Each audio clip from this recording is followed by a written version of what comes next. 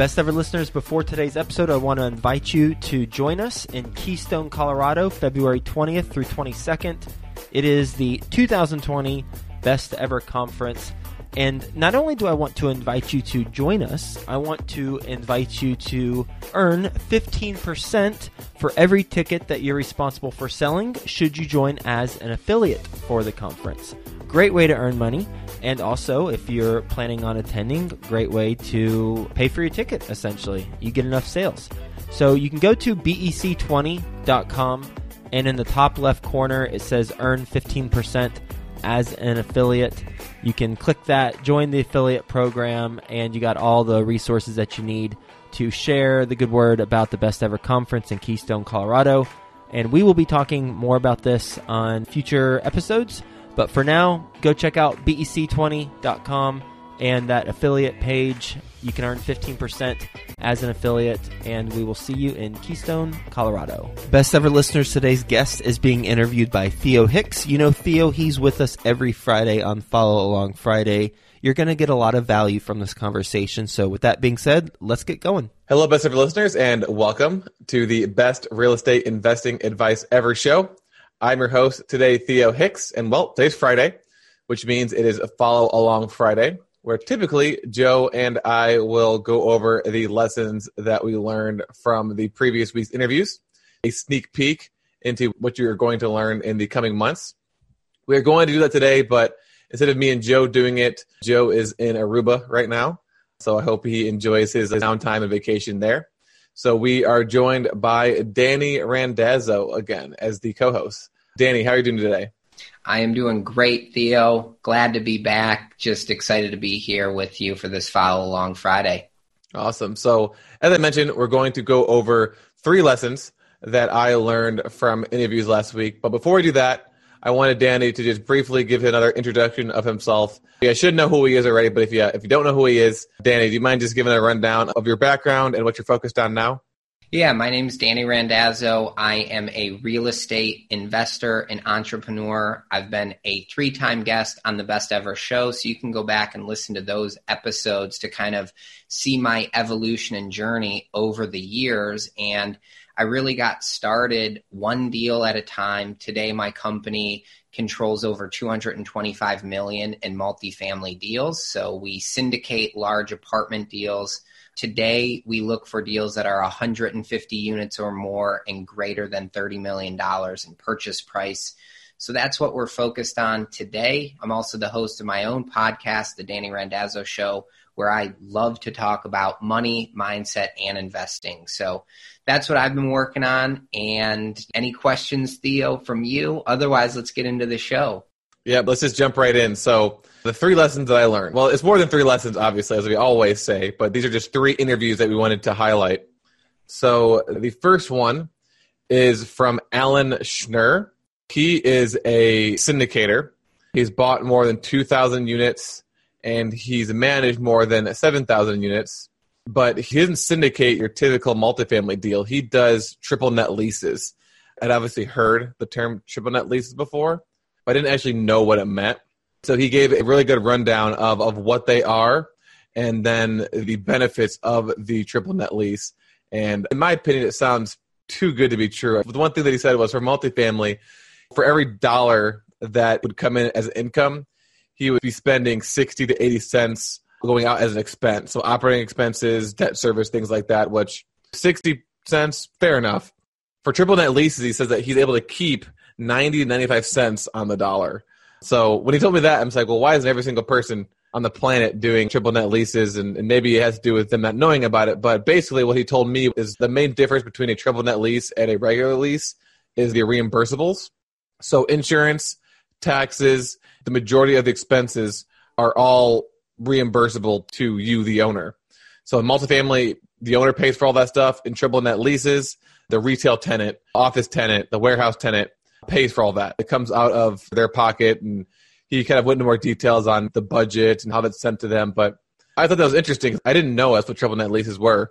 And the other things that you can do is you can put annual rent increases in the lease, because typically these aren't your 1-year lease like it would be for a regular tenant.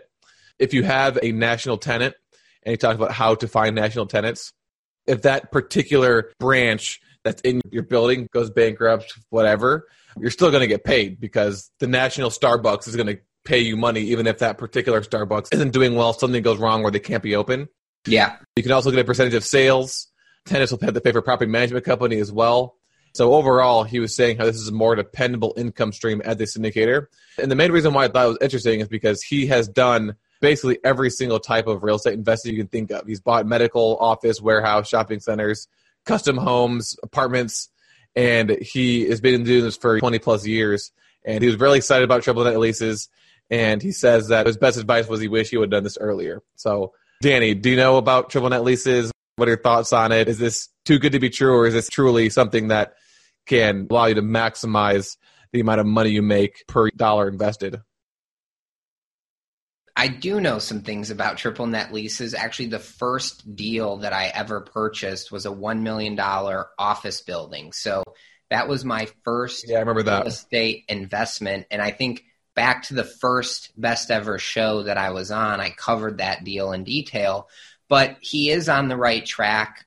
I don't know if 90 to 95 cents is accurate in terms of net profit because, again, you would have to pay your debt service. So I think that's a little bit off, but you definitely keep more money from a cash flow perspective with triple net leases because, yes, the tenant is paying for the insurance, the taxes, any sort of community maintenance fee. They're paying their water, utilities, all of that. And typically, if there's something that breaks down inside the unit, like the toilet stops running, the tenant is going to pay for a plumber to come out and fix it. So truly, gross income collected is almost identical to your net income. And then once you have your net income, you then pay your debt service. So I think from a cash flow perspective, triple net leases are great.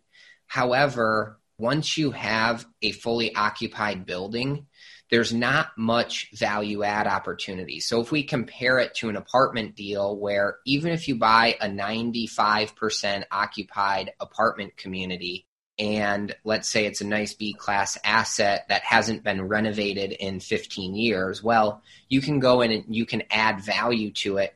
And instead of increasing the rent by 3% annually, which is typically a triple net lease annual increase, you can increase rent by maybe 20, 30, 40% if you're taking an apartment rent from $1,000 a month and you renovate it and now you're renting it for $1,200. Well, that's a 20% rent increase. And that's a huge equity forced appreciation that you can have. So I definitely like a triple net lease from a cash flow play. It's a good place, like you said, to put your money in and have a national tenant backing it and paying the bills. If I can put $100,000 to work and know that Starbucks is going to pay me for the next 10 years, I feel pretty good about that. If I put $100,000 to work in a small office building where you might have an insurance broker and attorney renting from you, that to me isn't as secure. So I think you just have to weigh the pros and cons of what type of triple net lease you have, what the tenant quality is, and who's really backing that to understand what type of return you're going to get, what are you comfortable with. And I always tie an investment back to what is the real goal here. So buying a triple net lease to generate monthly income, that is a fantastic goal.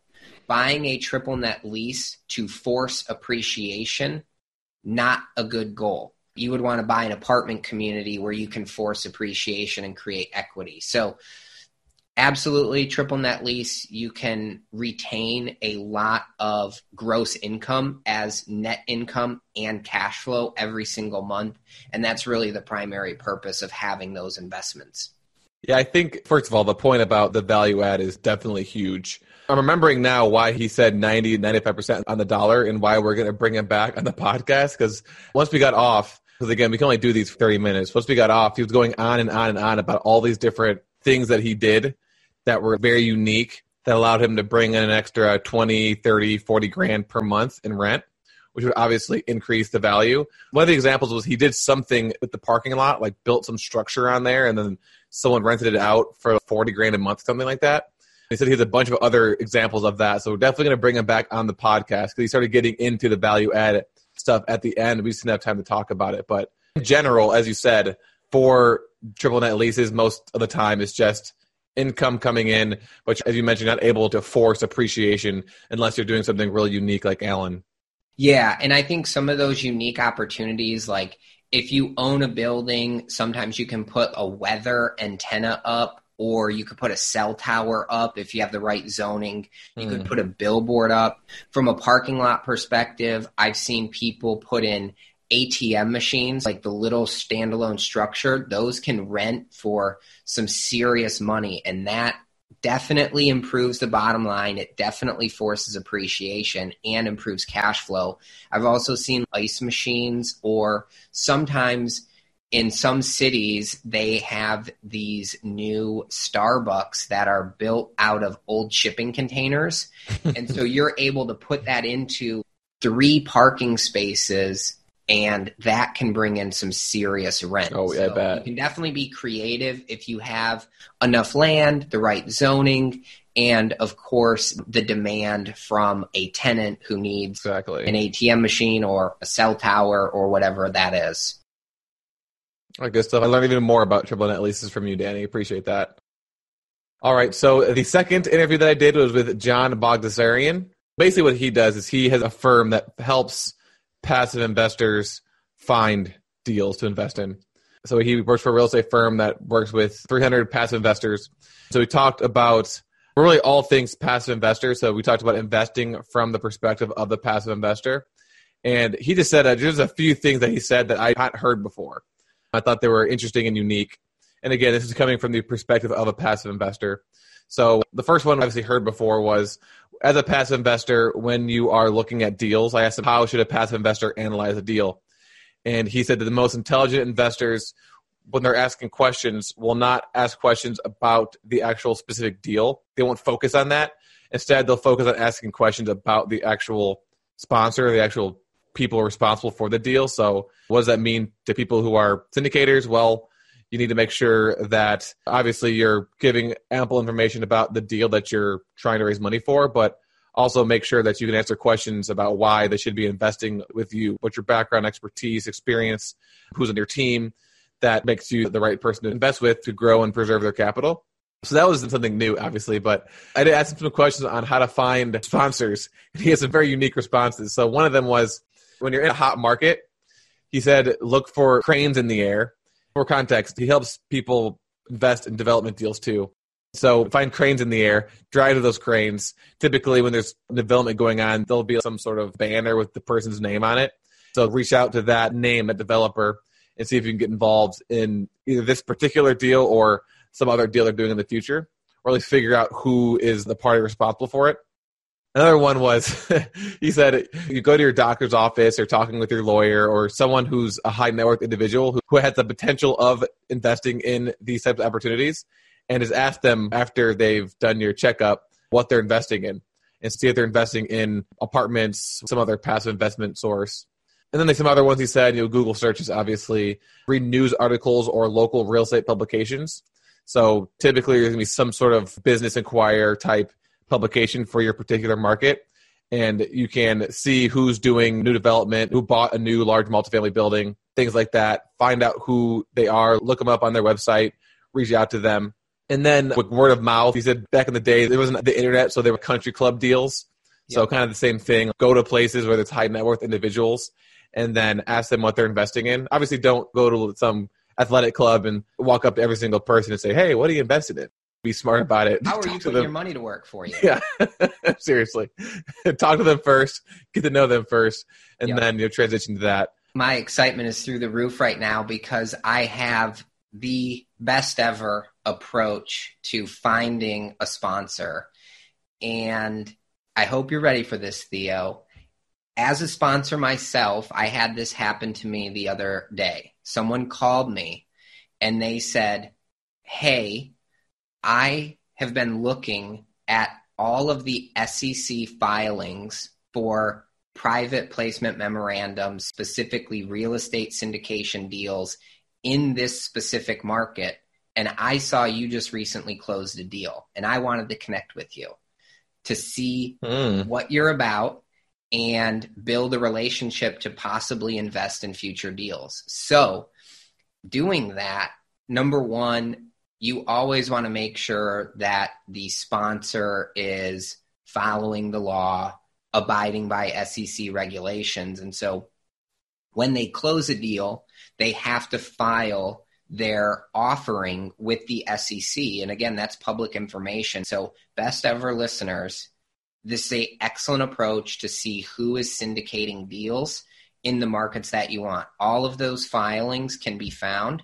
You just need to hunt for them. So this guy was actively seeking out syndicators and then calling people to build that relationship. So I think that's another phenomenal approach. If you are truly interested in buying in a specific market or anywhere around the country, you can see those offerings, you can read through the details of it, and then of course go to the folks' website, look them up, build that relationship, know, like, and trust them, which I would highlight as the point to qualifying. As a passive investor myself personally, I invest in Ashcroft Deals with Joe as a passive investor, and it takes time to build that relationship, to know, like, and trust someone. So once you do that and you qualify them, I think investing in the next deal and the next deal and the next deal makes it that much easier. So again, do your research, use your personal network, use your extended network, do the Google searches. I guess if you want to look for development opportunities, look for the cranes,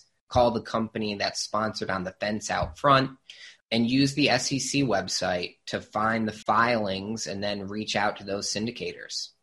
Thanks for providing that. I heard that the SEC filing one before. It might have been you, actually. I can't remember who it was. I think it was a syndicator saying that make sure you're registering on the SEC site so people can find your deals. But on the know, like, and trust, something else that John said about looking for sponsors is that he always recommends to his passive investors to avoid the investor portals, because he said that it's very difficult to gauge if you can trust them by simply finding them and then logging in their portal and just sending their money. So he kind of talked about that a lot. I've seen the portals before, but I don't know of any investors who just strictly 506C, have people just come through the portal, never talk to them, things like that. But obviously, if that does exist, then yeah, it'd be very difficult to know them, to like them, and to trust them if you're never talking to them. So that's something else that he ended with.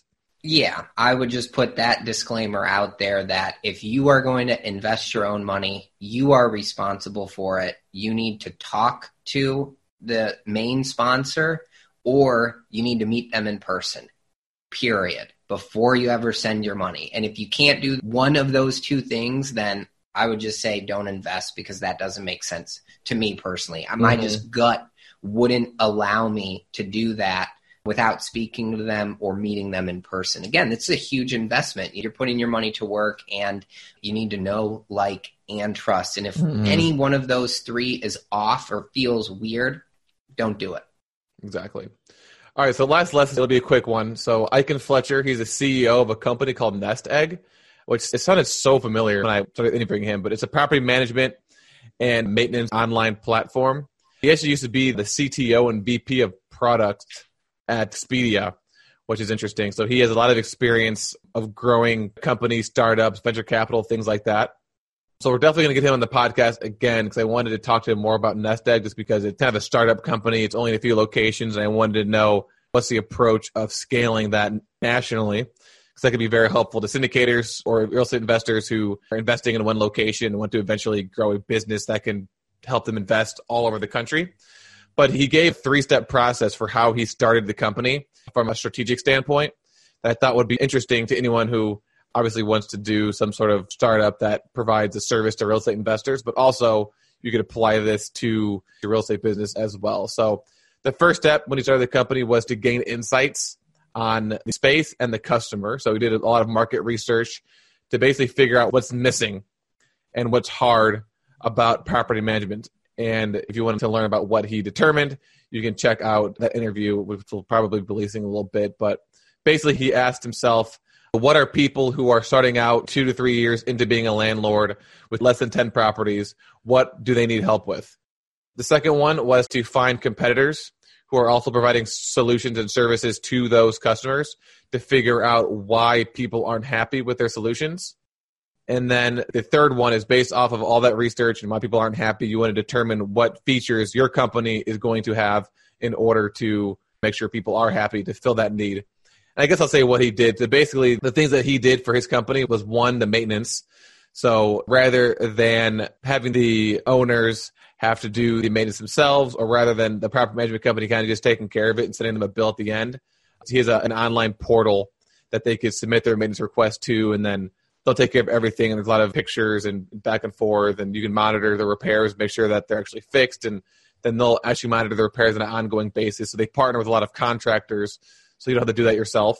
The second one was a cash flow issue. So people that are starting out need their money. And I know an issue that I had was getting cash flow like a month later from the previous month or 2 months later, whereas they'll pay you the rent they collect on October 1st, you get paid October 1st, even if they don't have that money right away. So you get paid a month earlier than you usually do. And then the other one was about the maintenance issues. Rather than paying last month's maintenance costs all coming out of the rent for the next month, they'll spread it out over a 12-month period instead. There's a couple other things that they have as well, but the main point was his process for creating the company, which was gaining insights, find the competitors, and then determine what features you're going to create for your company. But I thought that was interesting. Yeah, I think that is very interesting. It always comes back to the why and the need, and you just need to solve for those things. So it sounds like a very interesting approach, and I'll be curious to listen to that next episode of how the implementation is going so far and what their value add approach is to help owners, operators, management companies improve that maintenance issue. Because as we know, in the apartment ownership world, your largest expense typically is payroll, which includes your on-site maintenance staff salary. So if there's a way that Nest Egg is able to change the approach to maintenance costs, it could be extremely beneficial to owners, operators, and managers to impact and improve their NOI if there's a new way to handle maintenance requests and decreasing expenses. Exactly. So those are the 3 interviews. Again, those will probably be airing in the January to February timeframe. So you got a sneak peek of what will be talked about in those episodes. Just to wrap things up, trivia questions. So we do a trivia question each week. First person to get the trivia question correct gets a free copy of our book. We're doing a loyalty trivia question this month. All the trivia questions are things that we talked about in the blog, the Follow on Friday, the podcast, the book. Last week's question was, of the 2 main occupancy metrics, which one's more relevant to you when you're investing in apartments?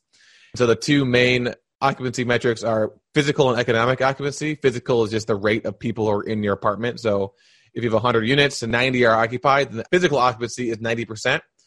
But let's say that of those 90 people, only 80 are paying rent and 10 aren't for some reason, then your economic occupancy is actually 80%. So the answer is economic occupancy, because if I'm buying an apartment and they tell me, oh, Theo, the occupancy is 100%. It's like, oh, well, is that physical or economic? They go, well, it's physically occupied at 100%. It's like, oh, what's the economic occupancy? Oh, well, some people aren't paying rent and there's bad debt and there's this and that. So essentially 80%. That's a huge difference in income. That's a huge difference in NOI. So that's a huge difference in value of the property. Joe's talked about this on First Deal as well. So if you go to joefairless.com and you search economic occupancy, you'll find some blog posts going into more detail on that. This week's question is, what is the main difference between the cash-on-cash return metric and the internal rate of return metric? I guess it could be a 1-word answer or a 3-word answer, depending on how you answer it. But what is the main difference between the cash-on-cash return metric and the internal rate of return metric for apartments? But technically, you could use that for really anything. So again, you can submit that to info@joefairless.com, or you can comment on the YouTube video. And again, the first person that gets that correctly will get a free copy of our book. So, Danny, thanks for coming. I really appreciate it. I really enjoy doing Follow on Friday with you because you always have a lot of value to add, a lot of things to say that I haven't thought of before or I don't know about. So, really appreciate you coming on. Where can the best ever listeners get in touch with you? Theo, thank you for having me. Happy to be here. If any of the best ever listeners need to get in touch with me, just go to DannyRandazzo.com. Perfect. Well, again, Danny, appreciate it. Best ever listeners, thanks for tuning in. Have a best ever day, and we'll talk to you tomorrow. Best ever listeners, go to bec20.com. Look in the top left-hand corner. You can earn 15% as an affiliate. You can join the affiliate program and participate in the conference that way and basically earn a free ticket to the conference, bec20.com. Have you heard about the latest podcast for entrepreneurs called Tough Decisions? Listen to Dan and Danae Hanford as they interview successful people from around the world about tough decisions as entrepreneurs. Visit toughdecisions.net and be sure to subscribe to their free weekly entrepreneurial email. That's toughdecisions.net.